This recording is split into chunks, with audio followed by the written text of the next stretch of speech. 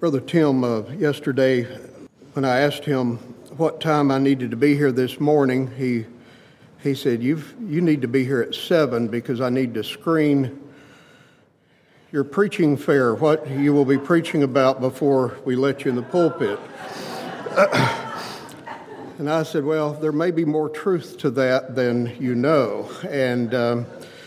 And this afternoon, I would like to deal with a subject that is primarily for the young people that are here. I'm so thankful to see such a good contingency of young folks here. And following the burdens and impressions of my mind, I have really tried to pray as to whether this subject would be appropriate. It's a little bit different than my ordinary preaching fare. I have strong convictions that a preacher ought to take a text and explain that text and apply it to the Lord's people. But this afternoon, I would like to lead you for just a few moments, and I hope I don't darken counsel or take away from anything that Brother Josh has to bring to us.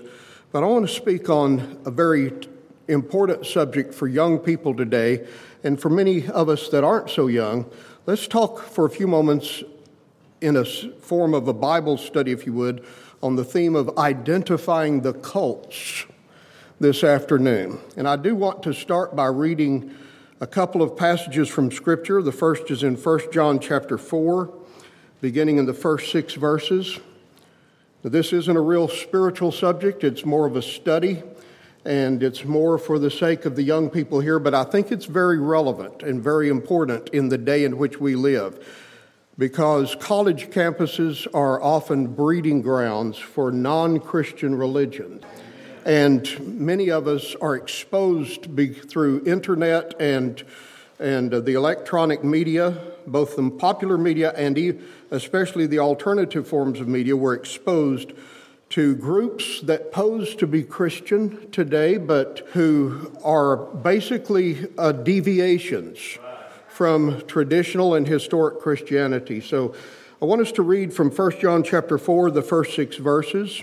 In these verses, I won't expound or exegete the passages so much this morning as use them as a jumping off point or this afternoon, or a launch pad for a few thoughts on how we might identify the cults. 1 John 4:1, Beloved, believe not every spirit, but try the spirits whether they are of God, because many false prophets are gone out into the world. Hereby know ye the Spirit of God. Every spirit that confesseth that Jesus Christ is come in the flesh is of God. And every spirit that confesseth not that Jesus Christ is come in the flesh is not of God. And this is that spirit of Antichrist, whereof ye have heard that it should come, and even now already is it in the world. Ye are of God, little children, and have overcome them, because greater is he that is in you than he that is in the world. They are of the world. Therefore speak they of the world, and the world heareth them. We are of God. He that knoweth God heareth us. He that is not of God heareth not us. Hereby know we the spirit of truth and the spirit of error. Notice this passage addresses the importance of discernment. And discernment is the spiritual discipline of taking every thought and idea with which we're exposed and sifting it through the grid or the sieve of God's Word. You know, an archaeologist takes a screen with a frame around it and takes a shovel full of dirt and puts it on the screen, then shakes it. And the dirt falls through and the artifact is left on top. Well, we should screen every idea and thought through the grid of Scripture. And you've got to know the Scripture. You have to be familiar with the truth of God's Word to be able to do that. Just because somebody is articulate and well-dressed and has nice hair and is handsome or beautiful and on television does not mean that they have good intentions or that their ideas are consistent with Scripture. So just because someone has letters behind his or her name, also that doesn't mean that they're to be swallowed without discretion, indiscriminately. So I think it's important not to be paranoid, not to see a ghost behind every closet. We're not afraid of the world. We're not afraid of the ideas of men, but we do want to be wise, because the book of Proverbs tells us that the simple believe every word, but a prudent man looks well to his going. There are people who are credulous. They're gullible. They're simple. They believe everything they hear. Don't be like that. Be prudent, that is wise, and analyze what you hear and ask yourself questions. Is this consistent with Scripture? And does it glorify God? Okay, so believe not every spirit.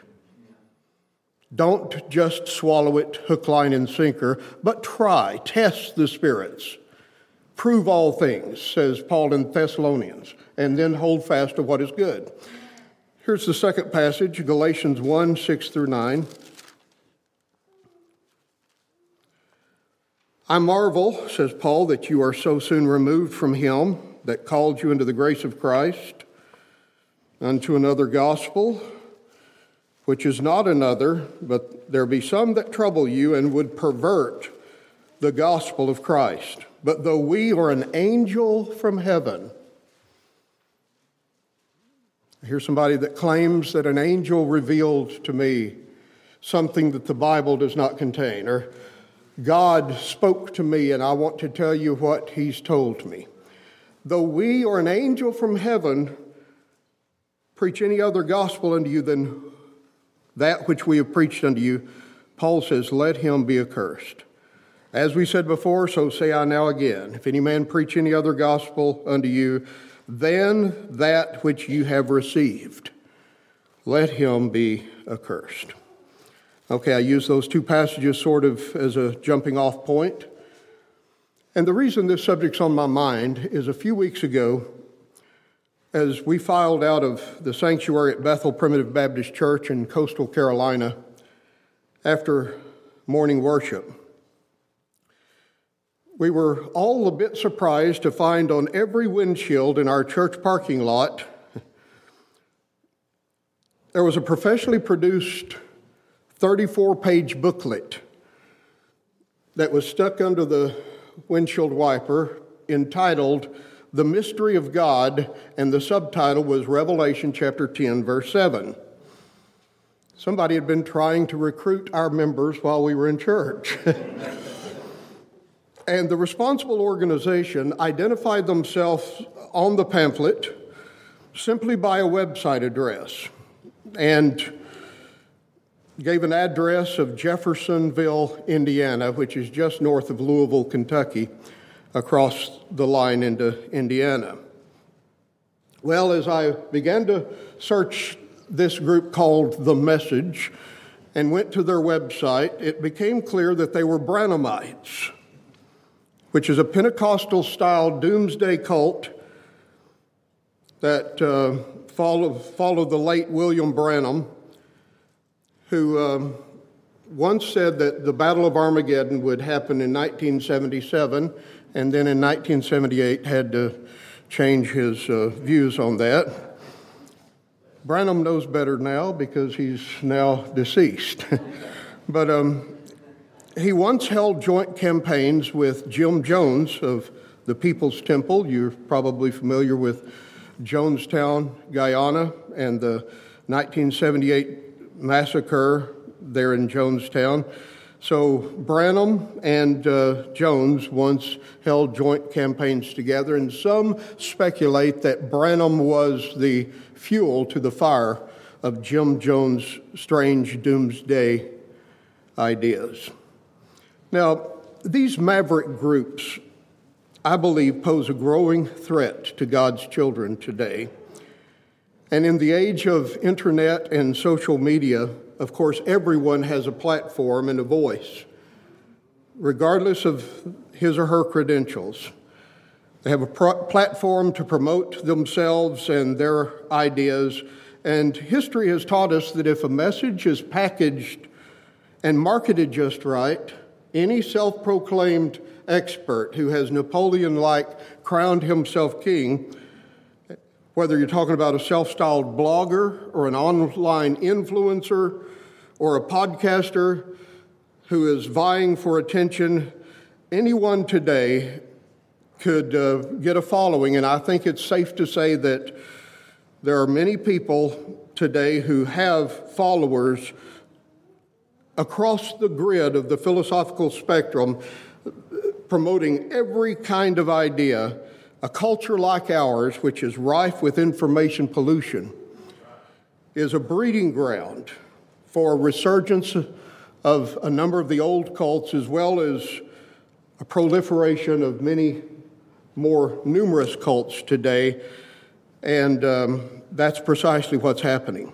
Now, by the way, we're all familiar with, the Branch Davidians in Waco and the Jonestown Massacre, the Jim Jones, and Heaven's Gate folks in California, and some of those kinds of more popular cults. But perhaps you're not aware of the fact that most university campuses have groups that pose to be Christian, which are not.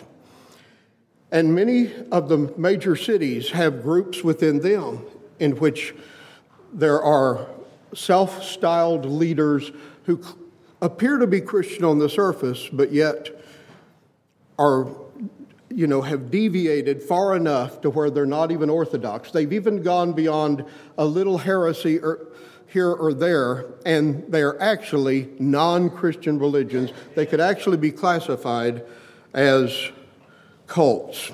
Now, there are cults, of course, across the spectrum of every genre. There are political cults. And there are, if you please, there are guilds and quotes or cults in every branch of culture. But what I'm concerned with today are Christian cults, ministries, quote unquote, that are really not ministries. And they appeal to the troubled, and they prey on the vulnerable. And again, university campuses are fertile fields for recruiting a number of these younger folks who are lost and adrift. Perhaps they come out of broken homes, perhaps they come from troubled and abusive situations, and they're looking for somebody to receive them. They want a sense of belonging.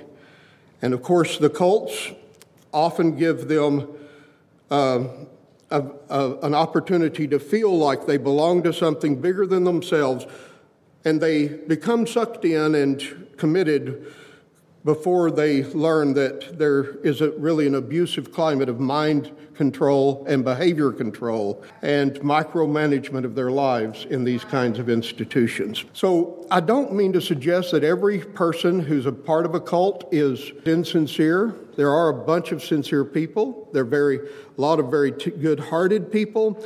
But I do suggest that there is something sinister and nefarious often in the formation, in the leadership of these maverick organizations, and there are more than we are aware that are operative in the world around us today. Now, I do want to give a couple of disclaimers. I'm not talking about the difference between Christianity and world religions so much. We're not thinking about Buddhism or Hinduism or Islam or Confucianism, because these groups don't profess to be Christian at all.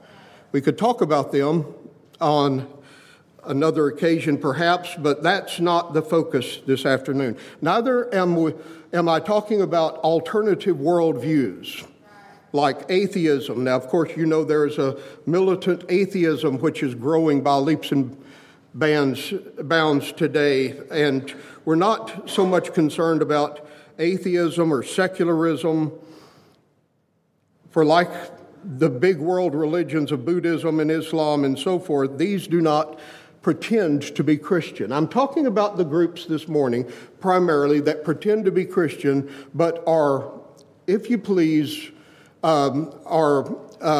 exceptions to what we would claim to be traditional, generally accepted, historically orthodox Christian faith and life. That's what we're talking about this afternoon. And let me say this, I'm not even focusing so much on various Christian denominations. There are groups around. In fact, I was tickled that when our church had these pamphlets on the windshield, I was tickled to know we weren't alone. The Methodist street down the church also had pamphlets on its windshield. And I was glad that they didn't just pick us out. But it was kind of alarming to think that they're trying to recruit Christians. Now, if they're posing to be Christians, then why are they trying to recruit other Christians? And what are they doing out on a Sunday? And the reason is because many of these cults are Sabbatarian, that is, they meet on Saturdays, because many of them borrow from the old Jewish format of life and worship. And one reason I'm very interested in this is I've had some personal experience in my life with folks who've been taken in by these groups, and I think that it's important for us to just be aware and to always speak the truth in love. And I certainly am not trying to point fingers or to talk about how evil these people are, but I do believe that there's something that is nefarious and infernal about the movement that is seeking to deceive people and claim that the church and Christianity, as it has historically been laid out in Scripture and in history, is what is called a counterfeit church. Certainly, my friends, the cults are counterfeit in their claim to be Christian. So our focus this morning or this afternoon is these groups that profess to be Christian yet substantially deviate from its historical roots and teachings. Let me give you a definition. According to the Oxford English Dictionary, a cult or cultism is a devotion to a particular person, and that's important, a particular person or teaching as paid by a body of professed adherents. Now think about that. It's devotion. I'm committed entirely to a particular person or idea that by a body of adherents. And of course, according to that definition from the Oxford English Dictionary, the idea of a cult is not necessarily a bad thing. It's not a bad word. If I were to say that this is a cult, for you might know that the term cult is the root word, etymologically speaking, of the words culture and cultivate. Now, a farmer does what to a crop? He cultivates a crop. And you and I live in culture. And the establishment of culture is precisely what God meant in the creation mandate when he said to Adam and Eve, "Be fruitful and multiply, take dominion over the earth and subdue it." Here's an important distinction. Creation is what God made, but culture is what man trains and refines and manages. God made creation, and then he told Adam to be my deputy, be my vice regent, take dominion over the earth. You govern it, Adam. And in fact, when Adam named the animals, God didn't say, "No, I don't think that's a good name. What about this?" God, whatever Adam called it, that was the name thereof. Look at how much authority God has given Adam. He's given him the authority to manage the world that he made. And of course, Adam dropped the ball. He fumbled big time, didn't he? But the word culture speaks of man's training and management and cultivation of what God has made. And every part of the world that has been cultivated, whether you're talking about a city or a political system or a farm or an economy, is an expression of culture. It's a cult, a subculture. And that which hasn't been cultivated, we call a jungle or a desert or a wilderness. Further, Christianity itself was originally considered to be a cult of Judaism, or a sect is the word used in the Acts of the Apostles. You know, in Acts chapters 24, verse 5 and 28, verse 22, it calls Christianity a sect. Now, it also called The Sadducees and the Pharisees, sects, S-E-C-T-S, of Judaism. So Christianity was originally considered to be a cult of the Jewish religion. Does it meet the definition of the cult that I cited just a moment ago? Devotion to a person? Christianity, is it devoted to a person? Who? Jesus Christ, right? And teaching by a body of adherents. Christianity was originally a group of Jewish people that said the Messiah has come and we're going to follow him. Now, is Christianity a cult in the bad? Is the word cult a bad term? No, it's not, because every group that adhere to some idea is a culture, an expression of culture in a certain sense.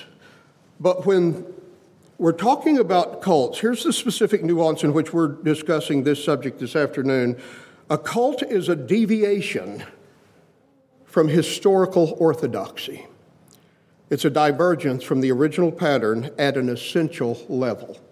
And in the first century, when the Christians were preaching the resurrection of Christ, Gnosticism rose. And in fact, 1 John chapter 4, where I read, believe not every spirit, and he says that those that do not believe that Jesus Christ has come in the flesh, that's the spirit of Antichrist.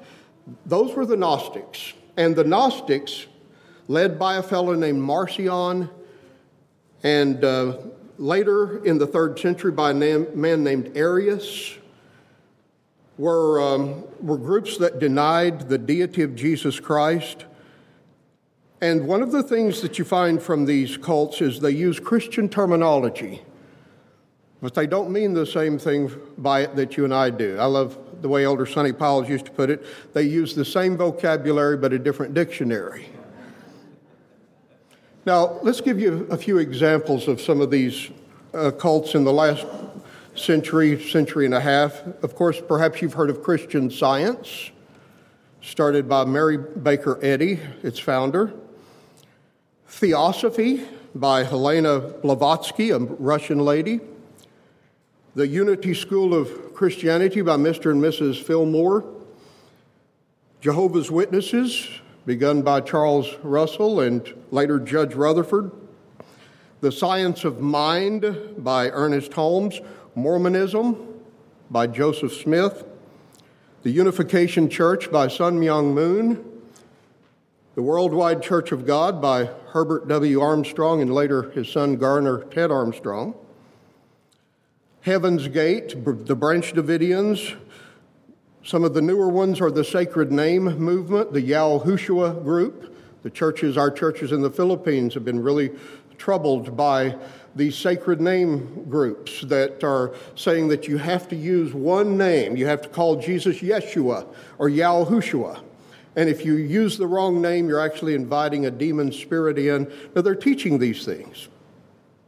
And you can't truly go to heaven and be saved unless you use the right name. And I try to tell our folks, salvation's by grace anyway. A person may be, don't forget that salvation's by grace. And so, by the way, most of these names are Yiddish. They're not actually ancient Hebrew anyway. They're a progressive form of the Hebrew language. They're not Aramaic or Hebrew at all. They're Yiddish. But the point that I make is that the sacred name movement, which is growing in momentum, and the Hebrew roots movement. And by the way, you may know that as brand name Christianity has given way to the generic brands. You know, just like the brands on the grocery store shelves have given away to the generic brands. Well, the Methodists and the Presbyterians and the Baptists and the Episcopalians and so forth has given away to, family life centers. Yeah. Do you know what I'm talking about? And I'm not poking fun at anybody, but I'm saying that there has been a movement to get away from denominationalism and more toward this more generic, as more and more groups have broken away and started their own churches, and they've left the controls of larger groups, And now the pastor is his own leader and has his own board of directors and so forth.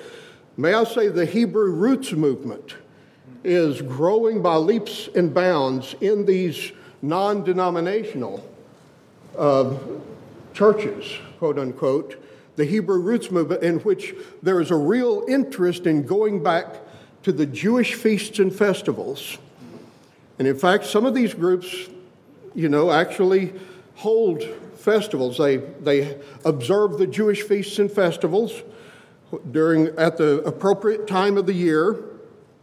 And there's a strong flavor from these groups in which they borrow heavily from ancient Jewish religions with the dietary laws and the feast days of these ancient Hebrew roots groups. So what I'm saying is there are many lesser known and more local groups than those that I've mentioned, and some have a strong flavor of mysticism. The New Age movement is very strong in a number of them, like Theosophy and Christian Science, and the science of mind and so forth. Transcendental meditation, L. Ron Hubbard, and even though they don't claim to be Christian really, yet they're religious groups. I'm just saying that it's important to identify some of these groups. There are a few common traits they share, and this is where I will focus for just a few moments as we close this afternoon. First of all, each of these groups share these things in common. Number one, they have an unorthodox bibliology, an unorthodox doctrine of Scripture. Every one of them denies the sufficiency of Scripture. Now, the group actually generally begins with a direct revelation from God or an angel to the leader, who now becomes the prophet or the point of divine contact. Our definition a moment ago said a cult is a devotion to a particular person. And it's interesting how many of these folks are strong, charismatic leaders. They are very gifted. They're very polished. There's something attractive about them. They're either very gifted or they're very dominant in their personality. I've known some of these folks that were actually mean. And, they told people what to do. And most people who want to do right are glad for somebody to tell them what to do. I'm sort of a rebel. I don't want anybody telling me what to do. I don't want anybody infringing on my freedom, especially some government official somewhere. Somebody tells me I can't do something, I'm going to say, who are you to, my conscience is held captive to the Word of God. And here I take my stand, I can do no other, so help me God, amen. And that's my tendency. But, there are some people who really want to do right, and they're glad if they know what the boundaries are and where I can, and that's what these groups provide. Many of them are strongly legalistic. The leader claims to have absolute plenipotentiary authority. And because this leader is a direct link to God, in other words, God spoke to them and gave them this revelation, then we need to listen to them. Suddenly, there's a presumption that the leader has apostolic authority. Like this person speaks with authority. Whatever they say goes. And most of them have a form of government which has the CEO, the leader, and then the board of directors, the leadership team.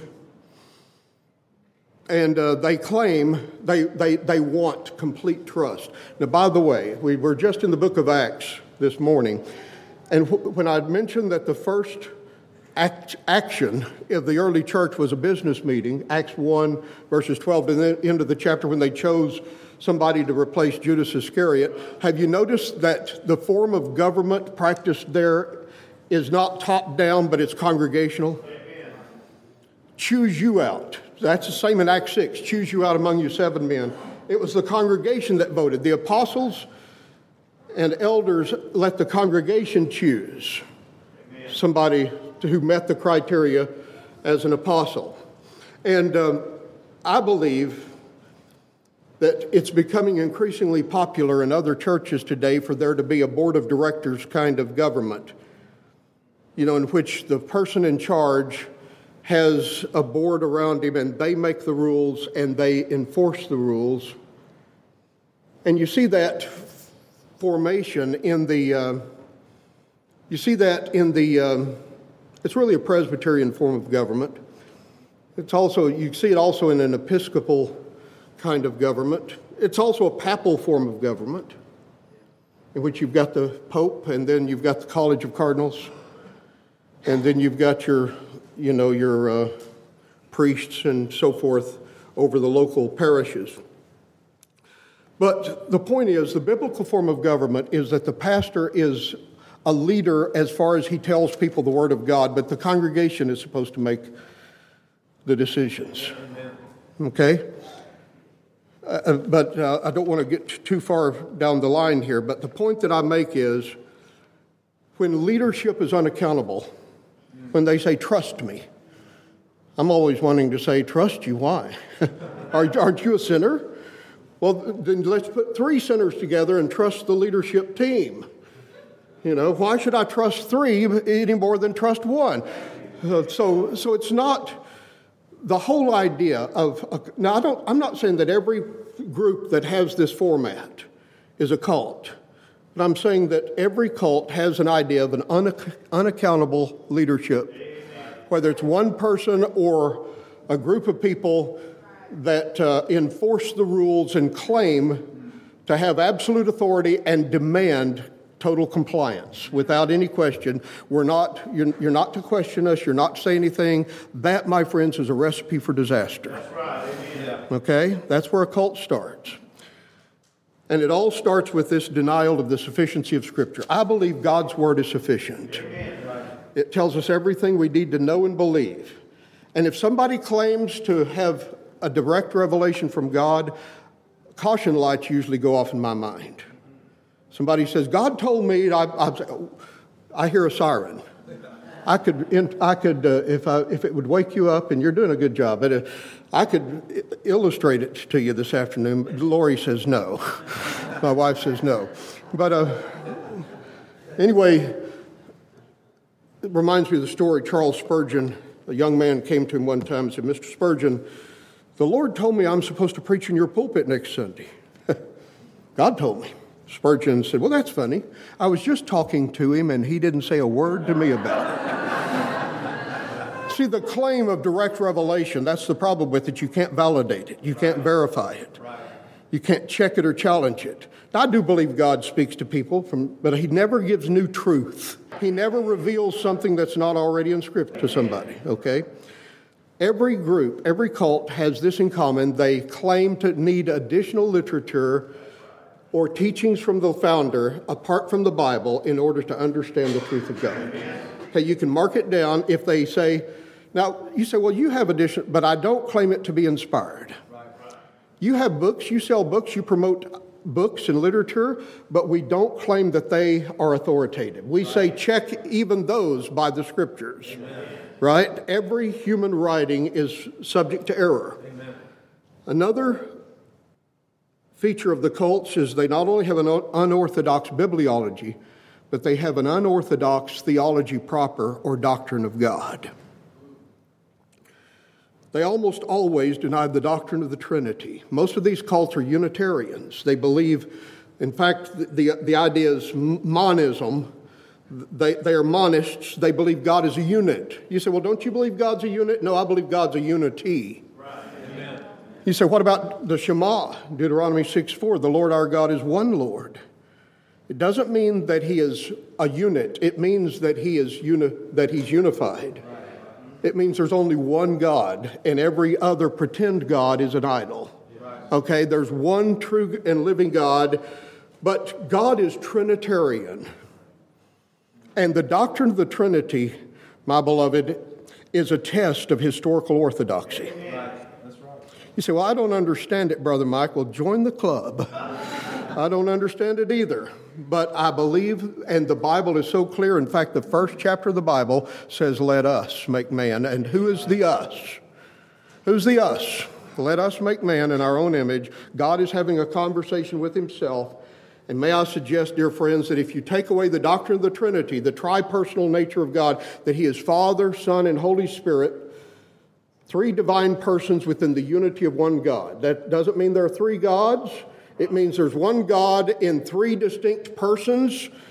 But these three divine persons are one in mind, one in attribute, one in power, one in glory, one in purpose. And if you take away the doctrine of the Trinity, then how can Jesus be God? Because if God is not tripersonal, we claim Jesus is divine. He's not just a demigod or a sub-God, but he is God of very God. He's truly God and truly man simultaneously. Amen. So here are some doctrinal tests. Beloved, believe not every spirit, but try the spirits. Every spirit that confesseth not that Jesus Christ is come in the flesh. You find somebody that does not teach the Trinity or the deity of Christ, my beloved, that's a caution flag. Okay?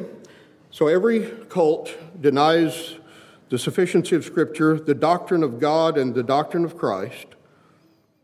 And everyone has an unorthodox soteriology or doctrine of salvation. Most teach a form of legalistic salvation, or, if you please, salvation by works. They borrow that from Judaism, from the law. They say very little about the cross. You seldom hear anything about substitutionary atonement. And it's because, my friends, they deny the doctrine of the Trinity that they have no understanding of the combined operation of the three divine persons in your salvation. You see, I believe God the Father chose a people, God the Son died for that people, and God the Holy Spirit calls exactly that people. Amen. The doctrine of the Trinity plays hand in hand with salvation by grace alone. There's also a strange fixation of these groups on eschatology.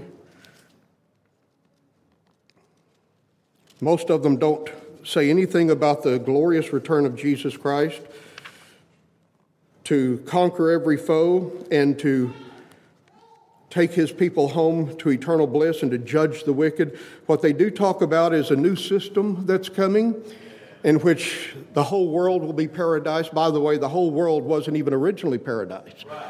God carved out a little space in the Garden of Eden to make paradise, to make a garden. But the whole world it wasn't infiltrated with sin, and it is now. But these groups claim that you can have eternal felicity in paradise on this earth if you're part of our group and you live just right. I'm telling you, salvation's of the Lord. It's by his grace. So here are three areas by which you and I can identify the cults. Unaccountable leadership. They believe in absolute authority of the leaders because the Scriptures are not the final rule. We need additional literature to truly know the truth. So you need this plus the Book of Mormon, this plus the Watchtower magazine, this plus the writings of Mary Baker Eddy, this plus the teachings of William Branham, or whatever. They deny the sufficiency of Scripture, the doctrine of God and of Christ, and the doctrine of salvation by grace alone. Those are three ways you can identify. I'll close with this. Matthew 24, verse 4. Jesus says, now this is a different sermon than I usually try to preach. I like to take a passage and explain it. So I've tried to give you but I think it's important for young people. There's so many young people here today, and I wanted, Brother Tim, you should have met with me at 7 this morning to screen this sermon. You know, I've always thought, if I have a preacher come in, I sure don't want him going off the rails and preaching something that might, and I don't want to offend anybody here today, but I do want to equip you. And I want to speak plainly, so you know what's going on. Here's a passage, Matthew 24:4. Jesus says, "Take heed that no man deceive you. For many shall come in my name, saying, I am Christ, and shall deceive many. And ye shall hear of wars and rumors of wars. See that you be not troubled, for all these things must come to pass. But the end is not yet, for nation shall rise against nation, and kingdom against kingdom. There shall be famines and pestilences, and earthquakes in divers places. And all these are the beginning of sorrows. And they shall deliver you up to be afflicted, and shall kill you, and you shall be hated of all nations for my name's sake. And then many shall be offended, and shall betray one another, and shall hate one another. And many false prophets shall arise, and shall deceive many. And because iniquity shall abound, the love of many shall wax cold. In a day like ours, in a society like ours, Brother Josh, may we be wise and look to the Scriptures and test everything we hear by the Word of God. Thank you for your patience and good attention.